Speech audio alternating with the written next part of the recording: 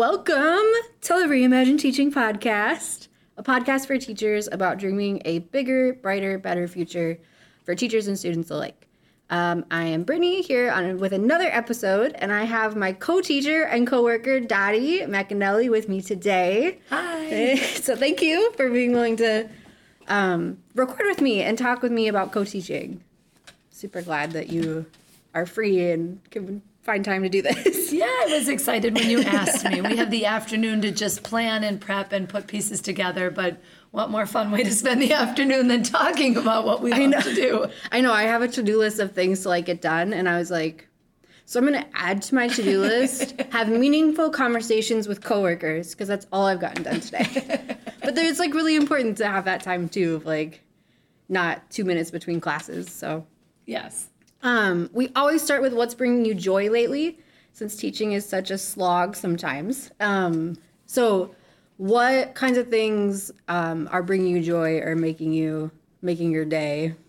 You know, it's really kind of neat because at this point in the classroom, there's a very comfortable routine with each other. And routine, now that I think about it, isn't the right word.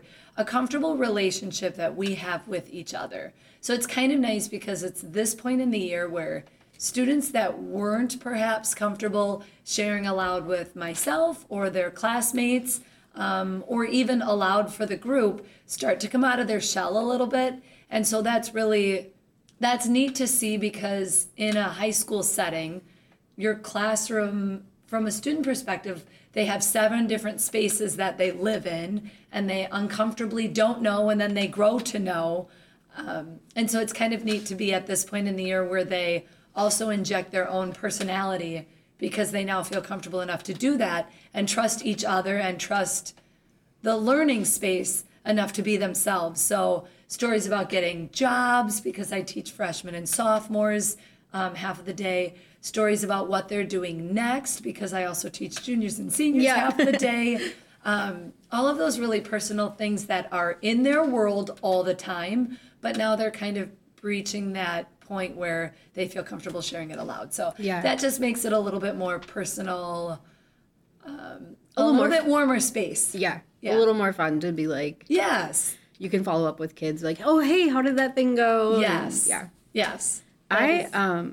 Today I really enjoyed our professional development this morning. Yeah. What aspect of it that did you like so much? We did actually a podcast episode about professional development, and so one of the things that was cool this morning is we got to choose for part of our day where we went. And then I actually having the time to think through and process how I'm teaching and what I could do differently or more clearly is I enjoy that, but I feel like I don't ever have time to do that. Yes. My to-do list today is things for next week. Yeah. So we have time to think and talk with coworkers about big picture, how could I set up my grade book and my units differently is fun for me to kind of do. We also, this is the second time during professional development they've had us do that student, to do that activity where you write what you know about your students. And as ESL teachers, because we get to know our kids multiple years in a row, that's always a fun activity, because I just am oh, this is literally what I do all day, every day. I could write a book about some of these kids, so that's always fun to be flexing and be I filled my page already. Which is cumbersome and worrisome, Brittany, because I know that even in the room that I was in that was filled with a lot of very personal teachers that I imagine are personal with their students, and then some teachers that are really more content driven. Some of those statements about I have half of this page filled out. Gosh, I only know things about a few of them. Sadly, even when I looked at mine, I went, man, these 4 kids or whatever, it's 4 out of 20, but that's still a good number that I go, they're just so darn quiet, and there's so many needy, loud kids at 2:10 every day in my room that I don't have a whole lot on them. Yeah. So I still have 2 students. I only teach 1 class by myself every day, and there's 2 girls that I still cannot keep their names straight. Yes. And I'm I don't know anything about them because I can't even remember who's who. They look so similar. And they're quiet. And they're both quiet. Yeah. And they both have similar attendance. And so I'll think I finally got it, and then one of them's not there, and I'm oh no. Oh no. So I have assigned seats and they actually sit in their assigned seats. And I finally was like, oh, it's alphabetical. The one that starts with A is on the left and the one that starts with K is on the right. So at least now I have, if they're in their seats, I know they're You've got a marker. But I'm like, usually at this time of year, I've got it figured out. I will look at one of them and be like, and then I'll like whisper a name and I'm like, nope, that must not have been it. Okay. So yeah, those two, there's like 3 kids on my list that I was like, one sleeps all the time. And those 2 girls, I know quite a bit about them collectively. I just don't know who it belongs to. Which story belongs to which human. Yes. Like one of them works at this restaurant, but I don't remember who. So today we get to talk about co-teaching. As both of us have some experience co-teaching. Before we jump into kind of the nitty-gritty of co-teaching, what is your position here, your classroom look like? So I teach math in high school, which is 9, 10, 11th, and 12th grade, of course. I teach Algebra 2 to 9th and 10th graders primarily. I've got a couple of juniors and seniors needing to scoop up a credit or half a credit or whatnot. And then the other half of the day is math applications, which is a class designed to be a 3rd math credit. And it takes some of the Algebra 2 topics and applies it to a real life, oftentimes a financially driven, because that's where we all use math most often as adults.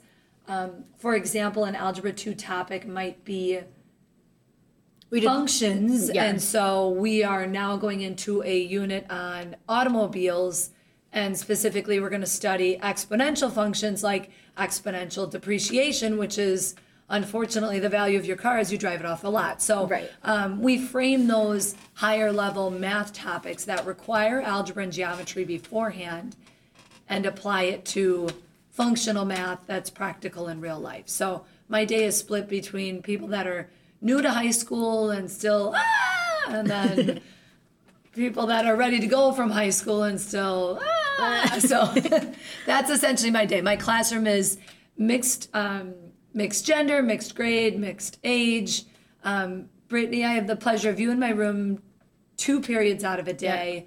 And a 3rd period I also co-teach with a SPED teacher on the junior senior math app. So it's a very varied type of classroom, if you would, here at Tremper. Yeah. And you have some big class. I mean, our class that we teach together is how many? Almost 30 freshmen. Yes, it's good. And the number is good. And it's amazing. I've been very, very fortunate. And I know that we'll probably get into this later, but I feel like co-teaching is just like a spousal or a friendship relationship. You have to gel together well, and then also kind of have similar philosophies, and that's how best to achieve success as a partnership and also success for your students, because there's so many decisions where we have to kind of trust the other person and not run everything by them. Yeah. And I feel like we quickly developed that. And the other teacher that I work with also, I would say the same. So, but anyway, that's another topic for later in the hour. And this is your 2nd year here? Yes. Did you teach high school before this? I did. I actually started, this is a 2nd career. So my first career was in healthcare. I worked up at Frederick Hospital in Milwaukee, working with heart and lung patients. And the part I liked most was educating them on their disease processes and then their recovery. And then after some reflection, I went, you know what? People do this all the time for a living. Let's invest in that. So then I went middle school. So my background is a little bit varied in that regard, because I was in middle school, which is a very different type of classroom. Yeah. For any of you that remember being in middle school or currently are teachers of middle school, all the love and patience to you, because that takes a lot and a special type of educator. I skipped it. Yeah. I taught kindergarten through 5th grade. Yes. And skipped middle school. And they offered me, like, do you want to go to middle school or high school? And I was like, I don't do middle school. Middle schoolers don't do middle school well. Middle schoolers don't do it. Anybody that's in middle school knows this, but... So all the love and snark aside, but yeah, it's, so now, so my last decade was spent at a school that was 6-12. About a third of it was in middle school and then 2/3 in high school. And I think that's a good fit for where I am and what I can offer best to students. So yeah, that's awesome. Yeah. So for anyone who doesn't have this model, what is co-teaching? What does that look like? What does that mean to you to be co-teaching with someone? So I had no experience with co-teaching prior to being at Tremper High School because my last school was a private school that did offer services but didn't have to honor, at the time, I don't know if now that has changed, but didn't necessarily have to honor IEP requirements. And so then all of those push-in, pull-out models were more so at the teacher's request and if it could be supported using either teachers or high school students that would help younger students, that kind of a scenario. So my co-teaching experience is limited just to this school and honestly limited just to you, Brittany, and the Kim, sped teacher that you work and the with, sped teacher I was talking about. So from what I've seen, if I were to try and define it, and I'm not a concise person. I feel like all the details are important. The devil's in the details, right? But it is supporting students using a variety of resources, including teachers, in a way that one teacher does not appropriately have the time to dedicate. Yeah. And it is a beautiful thing from what I've seen as far as coordinating and organizing the students, the classroom, and the teachers, because honestly, you need to have a building that services as many students as Tremper or larger as far as student population, because you figure there's only one Algebra 1 class that supports Spanish-speaking students, so schedules have to be able to flux around enough to get that student in that class and also other support classes needed. So I don't think you could have a co-teaching model in a smaller school that I've seen here, but perhaps with more creativity. Well, and it depends. Like, technically, co-teaching is the two adults teaching the same content. Okay. Period.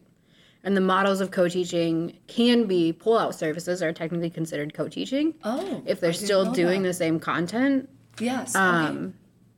Or, like, if I was to literally just be like, half this class is mine and I'm going to go teach them the same thing you're teaching at the same time. Yeah. That would be considered co-teaching. Huh.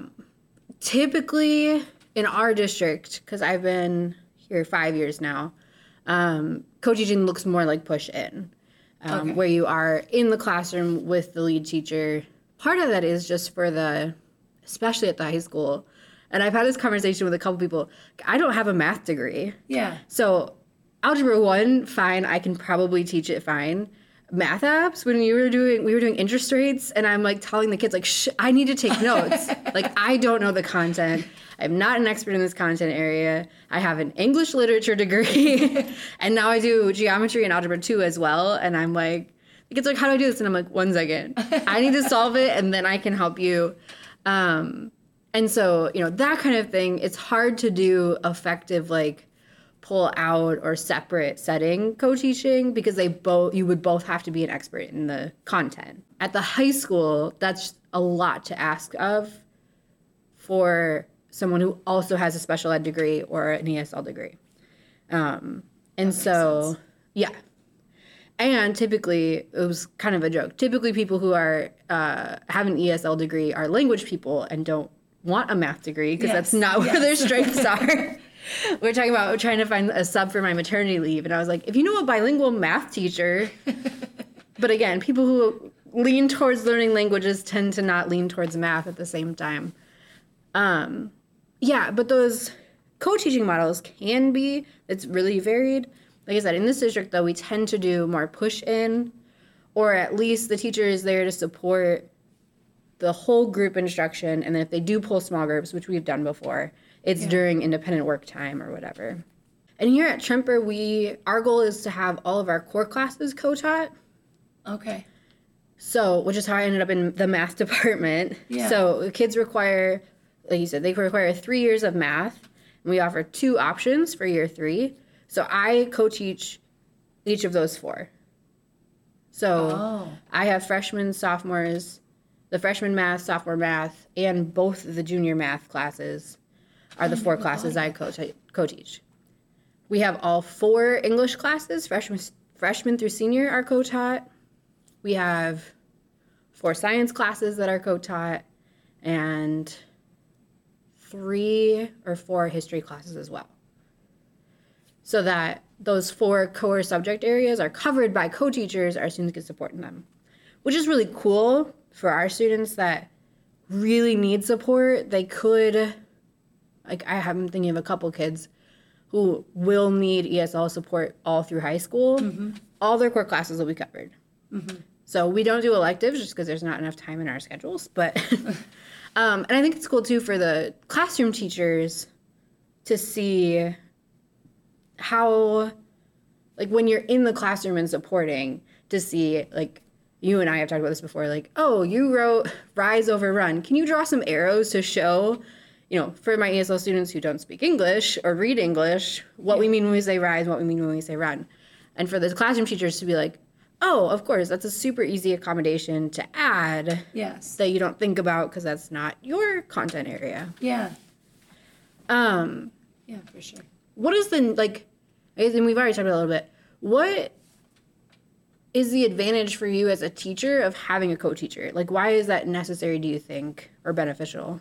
Oh, I can't imagine doing the classes that I have a co-teacher in. I cannot imagine doing it alone, because the students that are needing those supports, the one-on-one or the small group, just wouldn't get it. Yeah. Or the other faction of the population just wouldn't get what they needed. So it's like too much need for one teacher at one time. Yeah. And it's fantastic when it can work out that, because I do think that it would be a challenging situation. I think if the lead teacher and the co-teacher didn't work well together, but also I think it would also be, I guess, a little challenging for you, Brittany, or any of the other teachers pushing into a room, because you have to make it a space for all the students, but also be supportive of I'm putting lead teacher in air quotes now, the lead teacher, because teachers get very, it's their personal space and they like doing it how they like doing it. And I could see I've heard seasoned teachers talk about not wanting even anybody in their room, let alone supporting in their room. So it's like a tenuous line to walk, I would imagine, in some spaces. But for me, and this is now, so what, it's been 6 classes worth of co-teaching in the last 2 years. I can't imagine not having that for the students. So yeah, there's definitely been, one of the struggles I had as an elementary ESL teacher was the struggle, the territorialism of some of the elementary teachers. My classroom, my space. Yes. My time, and elementary is so different. I was talking, one of my friends now is at an elementary school as a speech therapist, and she's like, I love when teachers say, we're going to do reading at 10:15, and then at 10:15, they're taking their kids to recess instead. Like, well, I was going to come do minutes, but I guess not. Yeah. And I was like, oh yeah, that's one of the reasons I switched to high school, because you can't ignore the bell. Yes. But that, like, when you step into some classrooms, it's very like, well, here's how my classroom is run. Here's where you can sit, and here's what you can do. Yeah. And if students need other things, it's really, there's been classrooms where as a teacher, I feel like a kid, where I have to like raise my hand and be like, hey, is it okay if we use the manipulatives for this? Yeah, they're in the drawer over there. Clean them up when you're done. Okay, thank you. Like, and part of that, too, I still, in most settings, am the youngest teacher in the room. So that's part of it, too, to be like, I still have this, like, hey, I know I'm new here, but on the other hand, I was like, well, no, I also know what my students need. And that was one thing that was really hard at the elementary level. At the high school, I feel like it's more of an expectation that you'll have extra people in your room. A lot of teachers, the previous school I taught at, I'm in a different district when I taught high school, a lot of the teachers shared classrooms. Oh. So it was very hard to be territorial because, 4 English teachers had 3 rooms between them. And so it wasn't really your space. Yes. It was a department space. And that helped a little bit to be like, well, it's also not your room. We're both just here right now. Right. But yeah, there have been, it can be really difficult. I think what's difficult too is as a classroom teacher or content area teacher, you don't always get the choice whether you co-teach or not. Oh. So there is some tension of like, hey, by the way, you're going to be co-teaching next year with the ESL teacher. Good luck. Yes, if they didn't want that in the first place. Right. I see what you're saying. And so this is very awkward, like, nice to meet you. We're going to work together all year, and I hope that it's not horrible. Yeah, like, I know you don't want me here, but right. I'm here. Yeah, and, you know, for some teachers, there's a lot of anxiety of, like, they know if they have a co-teacher, that means they have a high population of students with different needs, and they might not feel equipped for that. Yeah. And that can be just that can be stress-inducing of like, yeah, I don't want to co-teach because I know that means a different population than I'm used to. Yeah. The end, which is true. And then I've had teachers who were like, I love having co-teachers. Now that you're here, I'm going to go make copies for 30 minutes. And it's like, no. That's not how this works. Although the copying I'm so guilty of because inevitably it ends up that for whatever reason, either some person shows up and their edge elastic isn't working or the variety of things, and having a co-teacher is very nice for that. The other day, Brittany and I were doing a lesson on, without getting into the math of things, it was something that required a piece of foundation that it was just like an assumed knowledge or assumed multiplication table. Yes. And I was like, we need that printed. Yes, and it was wonderful because she said, we need it printed it off, grabbed it, all the kids used it, even some of the ESL students used it. Right. It's like, oh, this was wonderful. Yeah. Because the copy's down at the far end of the building. Yeah. So. Well, and I think that's part of what I love about co-teaching, because there's also there's a lot of ESL teachers who don't like co-teaching. Oh. Like, I know how to teach ESL, and so I'm just, like, I don't want to work with other adults. I just want to do language piece and pull kids out and do a more intimate, small group instruction setting, which is kind of like not here at the high school, my class is 20 kids. But at the elementary, that's what I did. I pulled small groups. Yeah. And we did intensive reading instruction, and it's always super fun and cozy, and I literally taught in a closet, so I had to, like, be cozy. But there's also ESL teachers who are like, you know, I don't want to have to push in to a classroom. Yeah. And the one class, both the classes we have together, but the one especially, the juniors we have, you know, when I walk in, well, now I walk in late because I'm pregnant and can't get down the hallway, and everyone's like, good morning! And, like, yeah. Even the kids who are not mine. Yeah. And so for some ESL teachers, they're like, I don't want to interact with that many students. Oh, or you know, there's going to be kids who ask me questions that are not on my caseload. Yeah. Yes. Know? And to manage that, like, we have a couple who are always like, hey, can I come with you? No, you don't. You're not on, you know, my list to help. You don't need my help. Yeah. Like, you have a couch in your room, though. I know. But so for ESL teachers, sometimes that can feel awkward too, to be like, I would rather just do my job and not co-teach. I have always loved co-teaching, and part of that goes back to what I was saying about PD this morning, because I love having the opportunity to collaborate with coworkers, and co-teaching is such a natural space for that. So my ESL class right now, the students really struggle with reading comprehension. And so I was able to, my first year teaching, I co-taught an English class, a freshman English class, and I was actually able to pull some of the resources we used then and do it with my class now, which I would have never known about this program for annotation if I hadn't had the chance to co-teach. It wasn't part of my regular curriculum. Same for, you know, any of the math stuff we do, to say, oh, I get to think about how do we teach basic algebra skills to, you know, kids who have no concept of abstract math and thinking. Yeah. So let's, you know, we're doing like variables, and I'm like, okay, if I have 3 markers, like, and I take 2 away, how many do I have? One what marker? Yeah. So on your paper, you have to write 1M. Yeah. Yes. Because you can't just ignore what we were talking about. That kind of, for me, that kind of creative thinking of like, here's what the goal is and how do I get there. I love doing, my dad's an engineer, so that's like his whole job, and our whole like upbringing is like How do we do things more efficiently, more effectively, and problem solve everything? Yeah. So for me, it's always been super fun to co-teach. Even when I've been in situations where I haven't enjoyed that teacher, that in general, co-teaching has always been really fun for me. There are, though, and you mentioned some of them at the beginning, some things that have to be established so that a co-teaching partnership can work. What were some of the things that you had already mentioned? Because I had shared that the two co-teachers that I've worked with in the model here at Tremper have gone really well, I guess I could speak to that and then assume that it wouldn't work well if you didn't have that. Like, for example, like when I asked you to do the podcast, you're like, I've only had amazing experiences, so I only have the positive. Yes. Like, yes, I can assume without this, it would fall apart.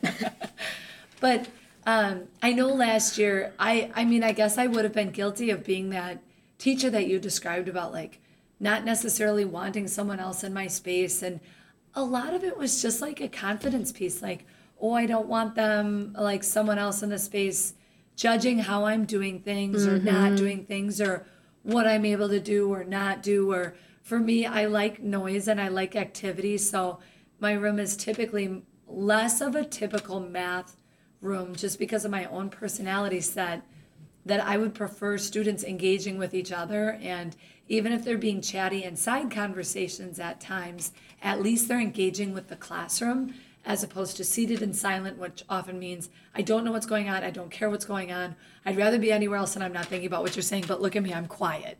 Do you know what I mean? So I think that's always been like a personal, like something that I was always kind of self-conscious about. So I know that last year I didn't work with Brittany. Brittany worked with another teacher here. But last year when I worked just with she was Miss Wu and now she's Miss Sang, but she got married in the middle of the year. But when I worked with her, I got over that quickly, and I think it was just how she was very warm and accepting, and I never felt judged or self-conscious about decisions I made as an educator. Yeah. So then I guess if that was my biggest concern, because the rest of it I thought, well, I know what I'm doing content-wise, and we know how to build relationships. Once I got past that insecurity in myself, I think the rest of it just flowed very comfortably. But I would imagine that may be the case with others. Like, you have to get over whatever your preconceived notions are that someone else is thinking of you in the room, and just get down to, are you both here to do what's good for kids, which she and I both were, and Brittany and I both are? Do you have open communication? Are you comfortable, like when we'll be in the middle of a lesson or whatnot, and Brittany will pop up and she'll write something on the sideboard or on the Promethean board, and that kind of like the back and forth that also supports the students that we're both just good with. Like, she's comfortable doing that, and there is no awkward, Miss Matt, can I write something up there? She just knows to pop up there because that's what's good for kids. So I think if those elements are in place, then you're good. Yeah. It's hard too for, as the ESL support person, and I have, since starting my teaching career, have been looking for resources. How do I address adults that I work with about concerns? And I've talked to instructional coaches at every single building I've worked at. Yeah. Like, can I take a training on how to be an instructional coach? Not because I want to be an instructional coach, but because that's part of my job. Yeah. Is to coach classroom teachers about, hey, so I feel like kids didn't really get that lesson. How can we, do we have time to reteach it? Could we do X, Y, or Z without being like, that went horribly and we need to, Yeah. And for me, and like I said, part of it is my confidence of being a younger teacher. The teacher I worked with last year retired at the end of the year. And so, like, how cool to work with someone with so much experience, but it was so intimidating to be like, none of them got it. And he was like, well, I don't know why. And I was like, okay, I also am not a math person. So where do we go from here? But that is really hard for, and I was telling someone else, like, nowhere in my training on how to be a teacher or how to do ESL, even though co-teaching is a pretty standard model, I never took a class about how to co-teach. Yeah. And how to, like, talk to another adult about things. Like, and there are teachers, like, with most of my ESL staff that I've worked with, because we have such a great relationship, I can be very, honest and be like, hey, you keep doing X, Y, and Z, and it's not going to work well for our department. Can we can do that. But some of my co-teachers, we only have one-on-one conversations once a month. Yeah. And how do I say that with, gently, but sincerely and effectively get your message across. I was like, yeah. And I've asked instructional coaches and they're like, yeah, that's hard. And I'm like, I know. That's why I'm asking for help. Soft skills, right? Yeah, which is so much of being a support staff that is wild to me that we don't talk to college students about it. Like, you have to learn how to, kind of play the game and have some empathy and charisma to, approach these conversations with, this is important. Let me hear your side of it kind of stuff.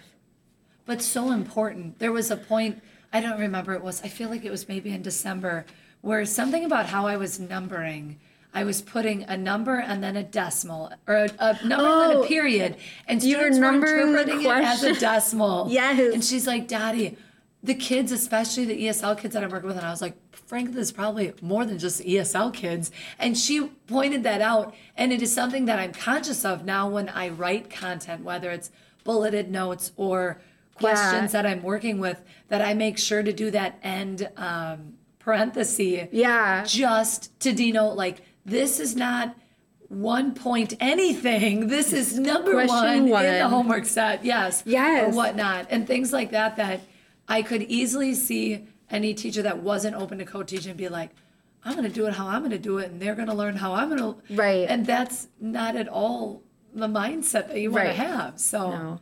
And as far as working with other teachers, what you said about us being here for the students is so crucial. There's a quote by Brene Brown that says, all I know is my life is better when I assume that everyone else is doing their best. Yeah. And so for me, with some of the co-teaching I've done that was really difficult, that has always been helpful for me to reframe and at least survive those experiences to say they also are doing what they think is best for students, even if we don't agree about what that is. And so, like I said, I survived those. I wouldn't say thrive. I think as an ESL teacher, the thing that I struggled with the most when I struggled with co-teaching was just the communication piece. Yeah. And it can be really hard. Like you said, it's really hard for classroom teachers to let someone else into their space. Mm-hmm. And like you said, it does feel like a marriage. Like you have to be communicating all the time. Mm-hmm. And you can't assume that the other person knows anything the first time you tell them. Yeah. How many times do I have to text my husband? We have plans this weekend. We still have plans this weekend. But the co-teaching partnerships I had that I struggled with the most were ones where I had to seek out lesson plans. Like I was like, what are we doing? And I had one co-teacher who was like, she only did lesson plans on paper. And so she was like, oh, well, you can come grab my lesson plan book anytime. I was like, you're one of 6 teachers I work with.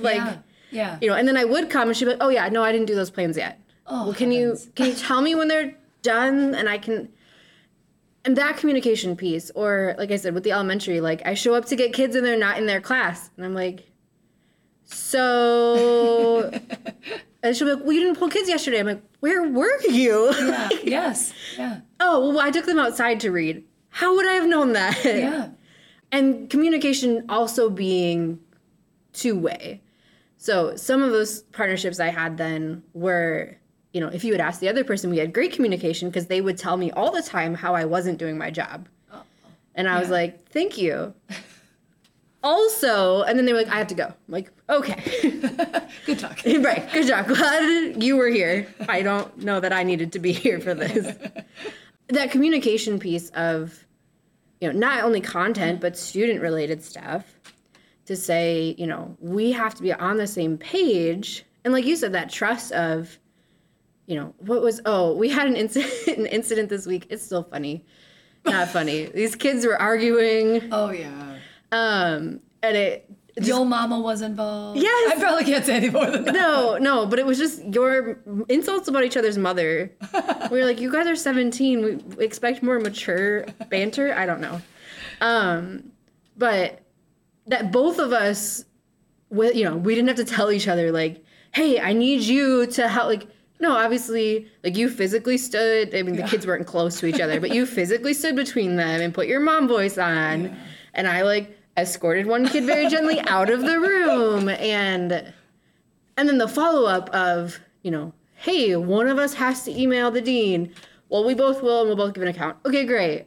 Yeah. And that, we were on the same page and trust that the other person is going to do what needs to happen in that situation and is not, I've worked with co-teachers who escalate situations where I'm like... That's where, when I made the comment about the same philosophy is really beneficial. And for, like, the scenario that we're talking about, and I know exactly when there are any situations with students, there are directions you can take it. You can...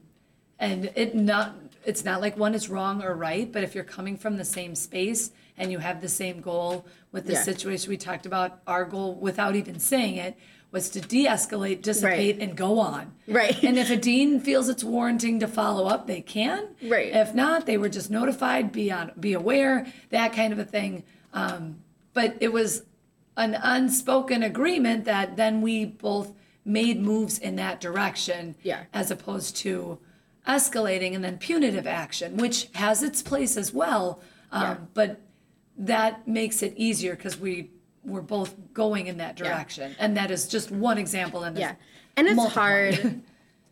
It's hard if either party differs on that.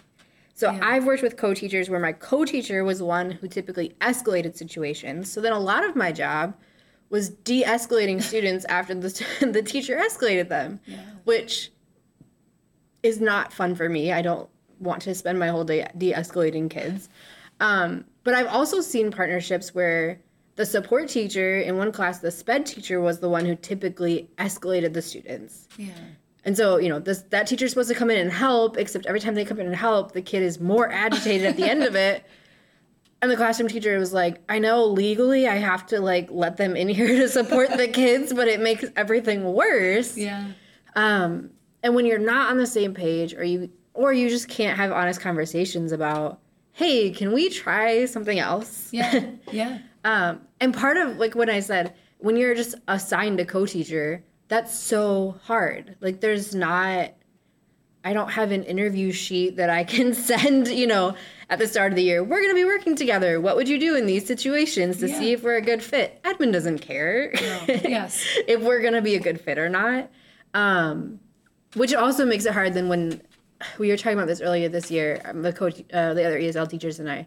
When you find someone that you're a good co-teacher with, oftentimes they will take the ESL teacher and put them with a brand new teacher so that the brand new first year teacher has some extra support. Oh, okay. But it's hard on the teachers and on the kids, too, to be like, I'm also working with this person I've never worked with. Yeah. And we have to figure out how we are going to teach together. Yeah. And they're a first-year teacher and don't even know what they're doing yet. Or how they're interacting with students. It's like a third element to worry about. Right. Additional one. Yeah. But that's very common, like, instead of having... That's a form of support for first-year teachers. Oh, that's interesting. Is to, like, give them a supported ESL or SPED class, which isn't always the most beneficial because, like I said, and I can't just give, like, a paper for him to be like, what would you do in this situation? It's actually harder, I would think. Yeah. Because a seasoned teacher can adjust and adapt to another personality, even if it's a support person. Yeah. I think that would be much harder. And that confidence piece that I talked about, that insecurity, is like raging in a new teacher. And they want to be free to make mistakes because that's how you learn. I can't imagine having someone push into my class. Like I said, I did co-teach when I first started teaching, but I was not the lead teacher, so I could be like, I don't know what I'm doing. And worked with a seasoned teacher, so at least one of us knew what was going on. Yeah, that communication piece, though, is so crucial. I think one of the challenges for anybody who's co-teaching is just the time to do that. I mean, we talk between classes. Yeah. or over text message. Like, and there's been a couple of times this week where I'm like, I just text you and you can like, we need to talk about a student, like it's share information about a student. I'm not going to shout it out across the class. In the class, that's been funny. Yes. Like passing notes when you're in high school. Right. But like relevant and appropriate stuff. Right. Not like it's not in high school. But no, well, like I escorted a student out to the dean's office and I didn't need to announce to her all of the class that she was leaving and why. Yeah. But I wanted you to know she won't be coming back. So yeah, that is so crucial. But just finding the time for it. When I first co-taught in Iowa City and I co-taught for English 9, we had 2 sections of freshman English because so many upperclassmen had failed it the first time. Oh. And we didn't have as significant of a credit recovery program. Mm-hmm. So we had 2 full classes of only ESL students in our freshman English classes. Oh. And they were entirely ESL, entirely co-taught. And I got to work with one of the veteran teachers there. And because it was my first year co-teaching, and because, like, that's going to look very different than any other class happening, they made sure we had the same prep time. And so we were able to prep together. I mean, we could have prepped together 5 days a week. We didn't. But at least once or twice a week, we could actually sit down and say, okay, let's look at the data from our Pear Deck, our formatives this week. These kids didn't do well. Why didn't they do well? What do we need to do? Yeah. And then could actually plan her from the English perspective. Well, here's some ways we've retaught this in the past. And me from the ESL perspective to say, oh, yeah, I think if we, did this ESL strategy and we can come up with stuff and plan stuff together.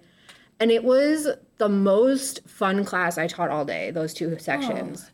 To say, like, the kids are like, oh, we hear a lot from our students now, like, oh, this teacher just doesn't, when you're not here, I don't understand anything that's going on, but whether I was there or she was there, we were we both knew the same information, we literally planned this together, so it's not one or the other. Yeah.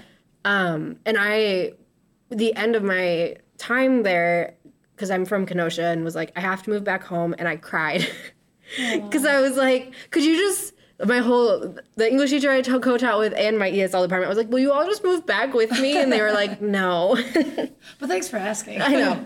But that, I had built relationships and it was so effective that I was like, I'm never going to find a co-teacher like this. Yeah, yeah. But admin does such a great job making sure that was effective for us. Yeah. Because we did co-teach, or we did plan together. We did have time to talk together. Again, we didn't have to meet every day, but if something happened in class, we'd be like, so prep today, we're going to talk about that. So it was very intentional on behalf of the scheduling piece. Yeah. To say, you're teaching, and because we had 2 sections of it, like you're teaching 2 sections together. Yeah. So you probably want some time to talk about those sections. Yeah. I'm the only ESL teacher in our building right now who teaches multiple sections with the same teacher. So I do 2 sections with you and 2 sections with another math teacher. Okay. And so I only have 2 co-teachers. Everyone else in the ESL department right now has 3 or 4 co-teachers.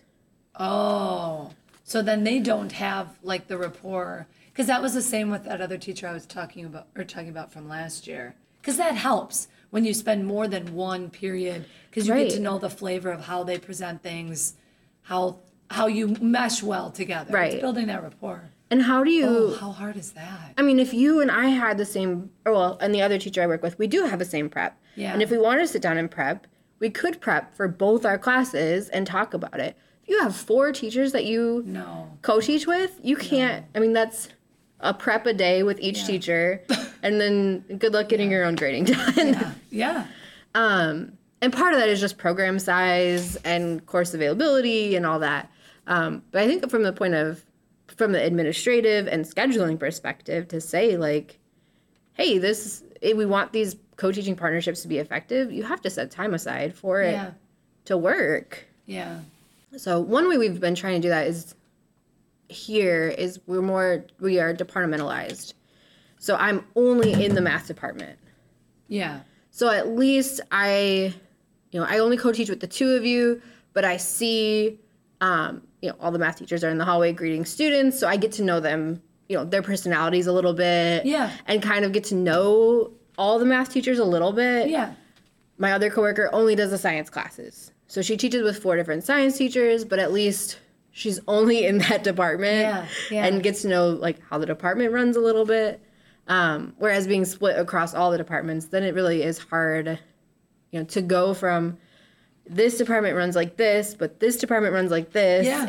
And, this department gives their quizzes on this website. This department gives their quizzes on paper. Yeah. And this department never gives quizzes. We just, sing and hold hands. Like, great. Okay, cool. And there's, being an ESL teacher, a lot of it is being flexible all the time. But it helps when you can be, there's not so much flexibility. Flexibility with consistency. Yes. Is there anything else that you think has made your co-teaching experiences really effective? Honestly, that biggest piece of like meshing with that other person, but I hadn't thought about it until you made that comment. I do think that the fact that we have more than one class together supports that, but also, and this isn't like trying to blow up your ego or anything, because you do need to be able to leave here and walk out the door without a swollen cabeza. But I feel like an ESL teacher has to go 100 yards further than any classroom instructor. They are never in the same physical location. They're never comfortable because they don't have that, this is my space, this is my presence, you all meld to me, whereas a classroom teacher can certainly do that. Mm-hmm. You are constantly on it, whereas there are some times where it's very appropriate for me to provide practice pieces and the students to, I can't think of what the term is. I don't know if it's a district term or an education term. Productive struggle. And the students to productive struggle their way through it. And at this point in the year, my desks are often in pods.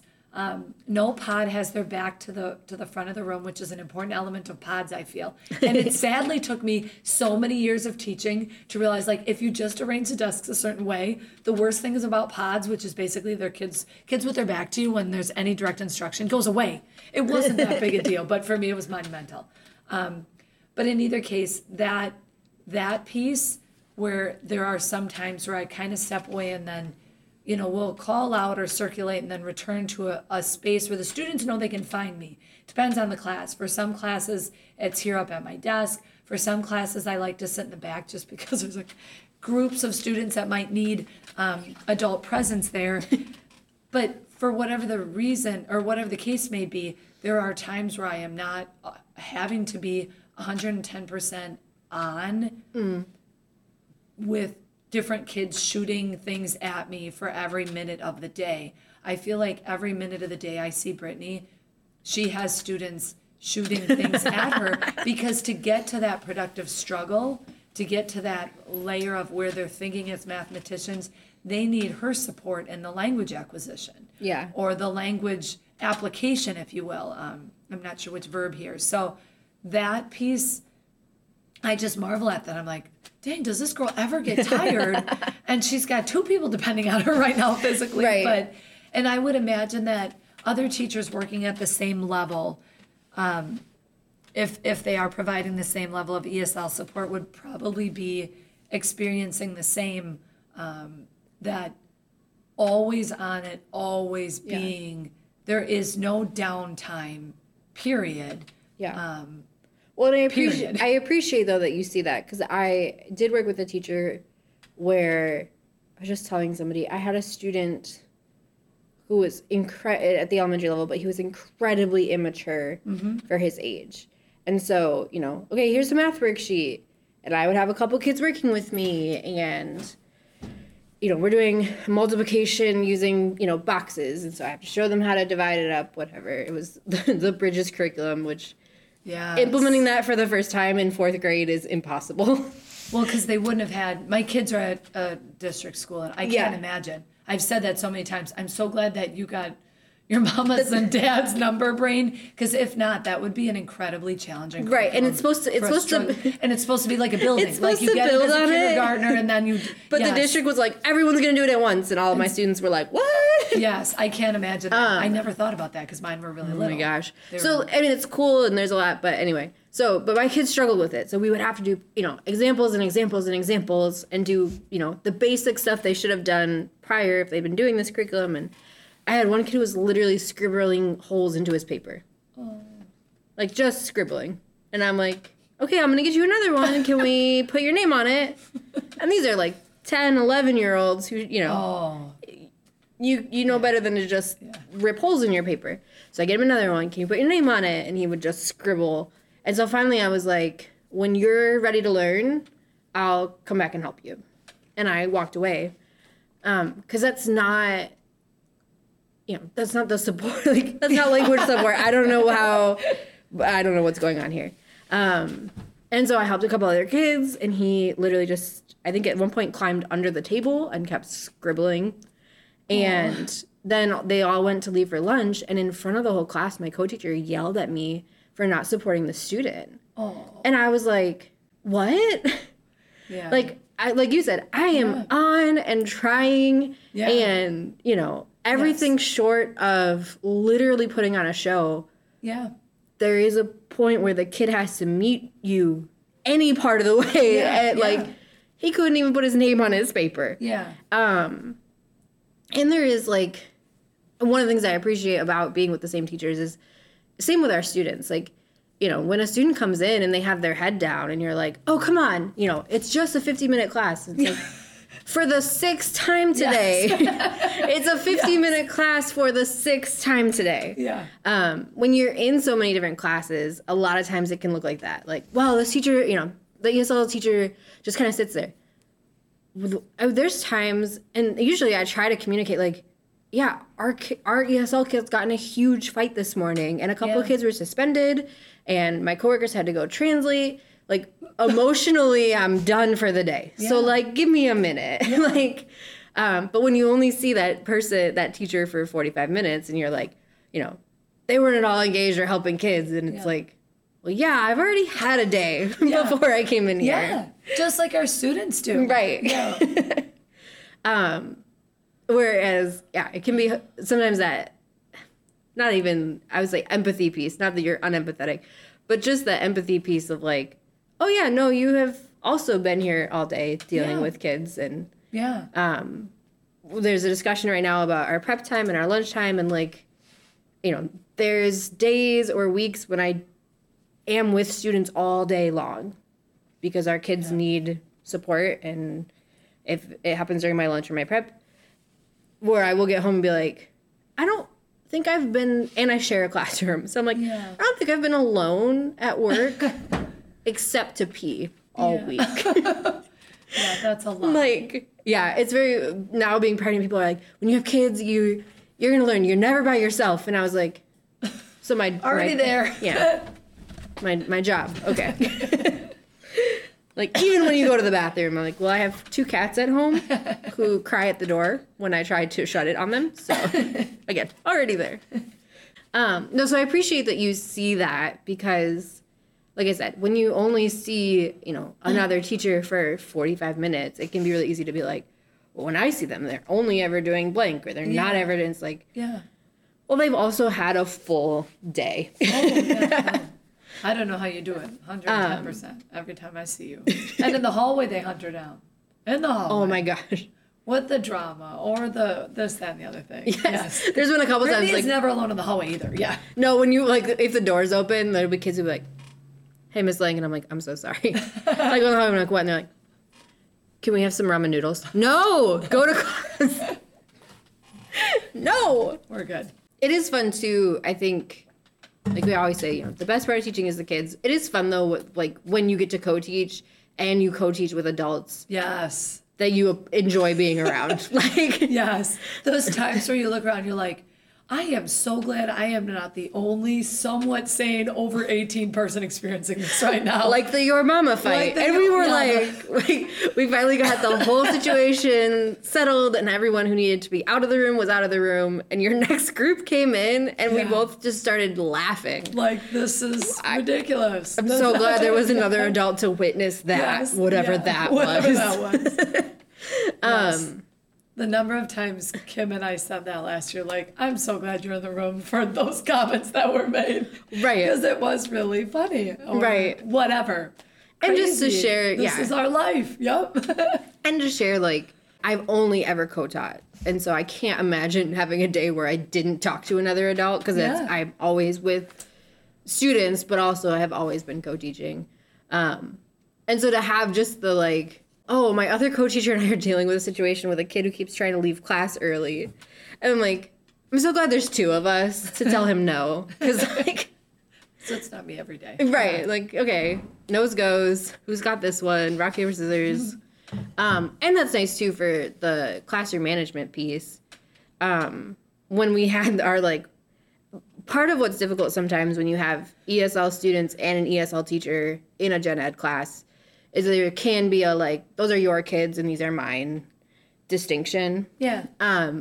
Which is true to an extent, but also awkward to be like, yeah, you know, well, if the ESL kids are misbehaving, then you need to take care of that. Yeah. Or if the non-ESL kids are misbehaving, I'll be like, no, that's not mine. Like, yeah. Hopefully it's when we had a full ESL English class co-taught, and we had some kids, again, they were juniors retaking freshman English, those kinds of students. And we literally would be like, my co-teacher and I would, like, you know, stand in the corner. I'd be like, so I handled this kid last time, so I think it's your turn. And there was, you're in. Yeah, and there was never, like, bad cop, good cop. It was just whose turn was it to be the bad cop. He's already mad at me today, so that's not going to go well. And she's like, I got it. I'd be like, no, actually, he and I are doing great today, so I'll take this one. You can share the love, if you will. Right. Like you said, like a parenting situation where you can be like, oh, there is someone else, you know, hey, I tried talking to the student, and we have a student in our freshman class where I'm like, this is my third time of the day seeing her, and she has no interest in anything I have to say. Yeah. So she is on my caseload, but I don't think I'm going to have any effective discussion or discourse with her. Yeah. So if you could handle that, like, if you need accommodation suggestions, I can help, but personality-wise, there's nothing I can do here. Yeah. And to have another adult in the room to do that with is really helpful. So next steps, what, if you had to, like, sum it up, what's the one thing that co-teachers can do or can set as a goal? No pressure. Oh, yeah. That set as a goal for... Oh, Brittany, you stumped me on this one. Well, the goal for the students or for the goal for the teachers? What were you looking for? For the teachers. So, like, my thought is, if you... give me a direction. It's too open for me. If you are someone who co-teaches and you haven't had a chance to sit down with your co-teacher and talk about educational philosophy, either formally or informally, to know, like, this is where I stand on things. You know, it's so hard because teaching is such a personal profession. Mm-hmm. And, you know, the art versus the science of it our content is what it is, and we've all chosen our preferences, but the art of it, I feel like, I don't know, you know, at the end of the day, we are all professionals, right? And so the expectation is we are here to help kids and do what's best for kids, although you said at some point, spot on, we might have different viewpoints on what that is. And at the end of the day, ultimately, one person has to set the parameter. It's got to be that way.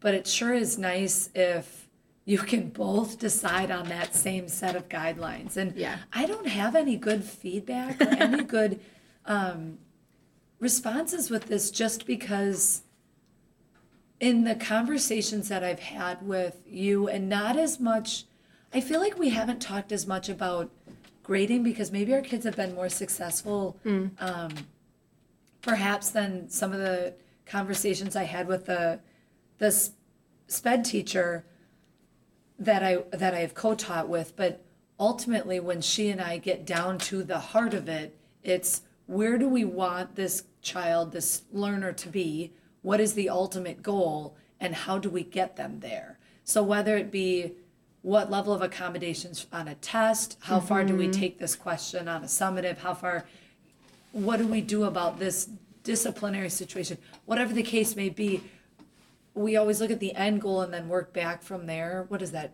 UBD? Reverse. Yeah. The understanding by design, I think backwards planning, some people call it. You know, I feel like every 7 to 10 years there's like a different name for the same idea. But so I feel like you can't change what a person's ultimate goal is. There are some educators who feel, by God, I want them to be able to memorize these facts and regurgitate them to me. I ultimately, one of my primary goals years ago was for students to struggle at something and see that when they struggle but persevere, they can be successful. Because that's a life skill that applies well beyond all the math that I realize full-heartedly they're going to forget with me. But they might remember that they really struggled with graphing a line, but they practiced and then they failed a little and they practiced and they asked questions and they worked with their peers, or they sought support and they stood up for themselves when they didn't get it and they asked. I mean, those are all life skills. That was always a big goal of mine.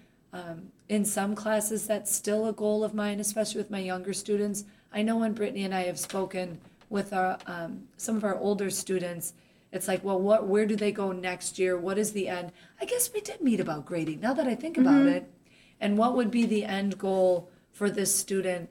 That would be, I guess, my biggest suggestion for a successful co-teaching relationship is to always, I guess, keep that end goal in mind. And maybe that's how you frame it. Like, well, my goal for this situation is that the student learns how to just interact with their peers in a positive way. Well, if their goal is to have the student get 90s on all their tests, well, your goals aren't going to align. Right. So you got to either split the difference or go with one of you and then realize that you're just, agree to disagree. Yeah. So I guess that would be my biggest piece of advice is with your fellow co-teacher, figure out if there are repeated disagreements, figure out what is at the heart of, what's the end goal of that disagreement. And if you can get to that being the same, if you both agree it's the same thing, there can be some respect and alignment of, okay, I now know where Brittany's coming from, because she wants the same thing that I do. She has a different way, but at least then I know she wants the same thing. If we both don't want the same thing, well, somebody's got to make the call, and then you have to just agree to go in that way. Right. One of the ways, because sometimes it's hard to be like, what's the goal of this course? And then they'll be like, well, here's our, what is it? Here's our curriculum. Here's our rubric. Here's our curriculum. Our syllabus. Our syllabus. Yeah, that's what I was trying to think of. Here's our syllabus. And you're like, okay, but one of the ways that I found to start this conversation, especially with co-teachers that I feel like are so content oriented, is to find time, after school or before school or on a work day, and just be like, how do you feel like our class is going? Yeah. And a lot of times those discussions, without them realizing it, reveal what that teacher's goal is. Yeah. So a teacher I taught with last year was always upset about attendance and student participation. And that he would tell you, his goal is that all the kids understand the math, but that really was at his heart was his goal was that kids were, showing him respect by showing up and participating. Okay, once I know that, then I can give some suggestions. Hey, can we do this in groups next time? And maybe you sit with, a group and I'll sit with another group and we'll help some kids. So that instead of being ignored by the whole class, you can, if your goal is that kids are, respecting and paying attention to you, why don't you just try it with 3? And engaging with those 3, which might have been better. Right, yeah. Better for you. And then when we move to, back to whole class instruction, those 3 students, might have a better relationship. And so for me, that question of how do you think our class is going, a lot of times has helped reveal what that teacher's goal is. Yeah. Without me directly saying, what's the goal of this? And they're like, well, read the syllabus. Yeah. And here's a textbook. Has been really helpful. The other next step question I had, so not everyone has the privilege, I think it is a privilege. Not everyone thinks it's a privilege. Not everyone has a privilege to co-teach. Do you think there is value, and this can be a whole separate hour, and I know that, but do you think there's value in collaborating with other teachers in general? Absolutely. The fees, you know, it was one of the driving forces behind me coming to this school, because I had been a decade, I shared in the beginning, at another school, was I think that there's a lot to learn about your craft from others. Mm-hmm. And it being in a larger environment here, there's a lot of other teachers. And in fact, the district or the school, I'm not sure if primary course teams are a district-wide thing. It is. Okay. Brittany is assuring me. So the district has established that level of collaboration and literally earmarked time in the schedule without students in the building for us to work and collaborate together. Now that's almost a marriage, like the perfect world, because we talk together, we plan together, we share what works and what doesn't work, but then we all get to do our own piece. That the art behind it is still our own. I think that it would be a little bit challenging co-teaching with another content level teacher, because there wouldn't be that natural flow, that natural I guess we'll say division of responsibilities. Like, because ultimately when there are students in the classroom that are language learners that are looking for help, Brittany ultimately does typically most of the time help them. Right. Like 99.9% of the time. I'm saying like the 1.01 maybe where, I don't know, there was something in the hallway she had to translate apparently. Right. You know what I mean? But that piece is really nice here. It's not as far as co-teaching, but it does afford a lot of that collaboration, which is really nice. So like you meet with all the other Algebra 1 teachers. Specifically, I meet with all of the other Algebra 1 teachers once a week on Friday afternoons, and then also once a month in addition to that. So we have at minimum 5 hours a month of just our team, just algebra. We have specific goals. We gather data. We talk about the data. We talk about how we're implementing different techniques. I mean, there are so many nuances to math, and then celebrating some of the successes and the really great ideas. We were just doing that just before we started this, before I came back to the room and did this podcast with Brittany. There's another teacher that's doing a really creative, like a card sort almost, for systems of equations. I would have never thought of this idea, but because we were in his room doing something else and he was kind of pushing it around or moving it around his desk and I was being nosy, that stemmed an idea. Now that the other 4 teachers all said, oh yeah, can you email us that list and we can create our own. So that kind of collaboration is really good.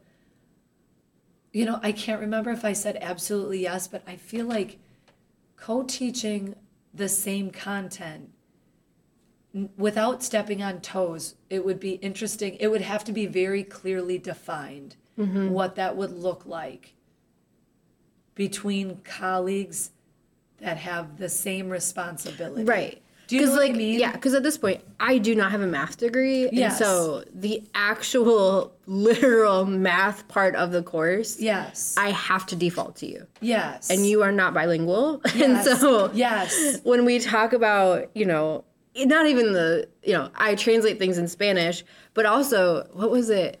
Oh, I don't even know. I think I came and told you. I don't know.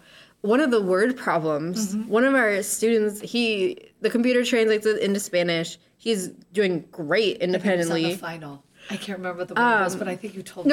On the final there was one. Just this week though, he came and asked me in Spanish, what does it mean for a taco to be walking? Oh, yeah. Because I thought the walking tacos question was really, like, current. It was a clever question. Like, oh, you go and order walking tacos. But when it translated into Spanish for him, he was like, why would a taco be walking? But that, you know, so then I tend to do those language pieces, or the more, like I said, the more visual, you know, math application of, let's break the whole thing down. Let's add, you know, when we're doing equations, like add the line down the middle. So you know if you do it on this side of the line, you do it on this side of the line. And now I have, you know, one of the students, like we do, every time it says or, what do we have to draw first? And he knows to draw a line before we even start. But especially in the classes we teach together, the math's a little more accessible for me. The other class, I have no idea how to find the absolute zeros of a trinomial. Like, what? Yeah. And so that is very, like, for the math questions, I have to default to my coworker. I think it could be really difficult if you both are experts in your content area. Yeah. But I did do that when I co-taught English to say, no, I have an English degree. Yeah. And, we were reading Romeo and Juliet. I've read Romeo and Juliet. I know what this is about. But that is a very different kind of partnership and can be tense. Yeah. One of the things I love about collaboration for anybody is that I would hope as a professional, you are always wanting to learn new things. For some teachers, they like the part of teaching where math stays the same year after year and they don't have to learn how to teach it again because it's the same. But I would hope for most teachers, you would, as a teacher, be excited about how can I make this accessible for students? Mm-hmm. And your students change every year, which means how you do it has to change every year. Yeah. And that collaboration piece can be really valuable to say, and you guys are like, you have a PCT where if you make something, you can share it. I'm the only person who teaches my English class. Yeah. And so there's a lot of stuff that I make and I'm like, I'll go to the other ESL teachers and I'm like, I know you can't use this, but I'm just excited about it. Like, let me tell you about this. But the stuff like next week, the instructional coach is coming in to record 2 days of my class because I started a close reading process. And so he's going to come in and record my students running this process and then share it at a PD in the future so that other teachers who don't have time to come in and see what it looks like for me to teach close reading to ESL students can access an example of what I do with ESL students in close reading. And so that kind of collaboration, I'm hoping that will be valuable. I think it was. We got to see a clip from one of the psychology classes earlier this year. I don't know if you remember that. Oh, yeah. Yes, I do. They didn't tell us, though, that it was a Tremper teach. Like, they didn't say this is a video of one of your coworkers. Yes. And it wasn't until, like, 20 minutes in that partway through that I was like, wait, those are our students. I know that guy. Yeah. And I appreciate admin, like, doing that where I, like, oh, if I have questions about how this teacher did it, I know now who to talk to about it. Yeah. But with collaboration and with co-teaching, there is a sense of you have to be willing to be vulnerable and share and, you know. Be right. Right. Yeah. Yeah, to say, what I'm doing for this close reading activity next week is not going to work for a math class. Yeah. I'm not ever going to push it into a math class because it's not going to apply. But there is a sense of having to be vulnerable about, hey, why did you do that activity that way? I have no idea. That's what I did, and I don't know why. Yeah. But it can only make you a better teacher. In our one professional development this morning, they were talking about the 3 parts of teaching, which is the teacher, the content, and the student. And if you want to improve the educational experience, you have to improve one of those things, but you can't drop any of them. Yep. And I think often the content gets more difficult or the students get changed and the teachers don't adapt to it. Yeah. Which causes a lot of frustration for everybody. Yeah. So I think even if you don't have the privilege to co-teach, finding some ways to collaborate with other teachers can only be beneficial usually. Yeah. Pulling the best from that model, the best parts. Yeah. So Reimagine Teaching is on all the podcast sites. We're also on Instagram at reimagine.teaching. And you can follow us there for more content and discussion about these things. Thanks again, Dottie, for taking your afternoon away from prepping. The invitation. This was fun. Yeah, I'm glad. It's been really fun. If you follow us on Instagram, I'm excited to talk a lot more about co-teaching. If you do co-teach, are interested in what that looks like I said, this will be my 7th year co-teaching. But I do think it's such a cool opportunity for teachers and students alike. So thanks for joining us, and we will see you next time.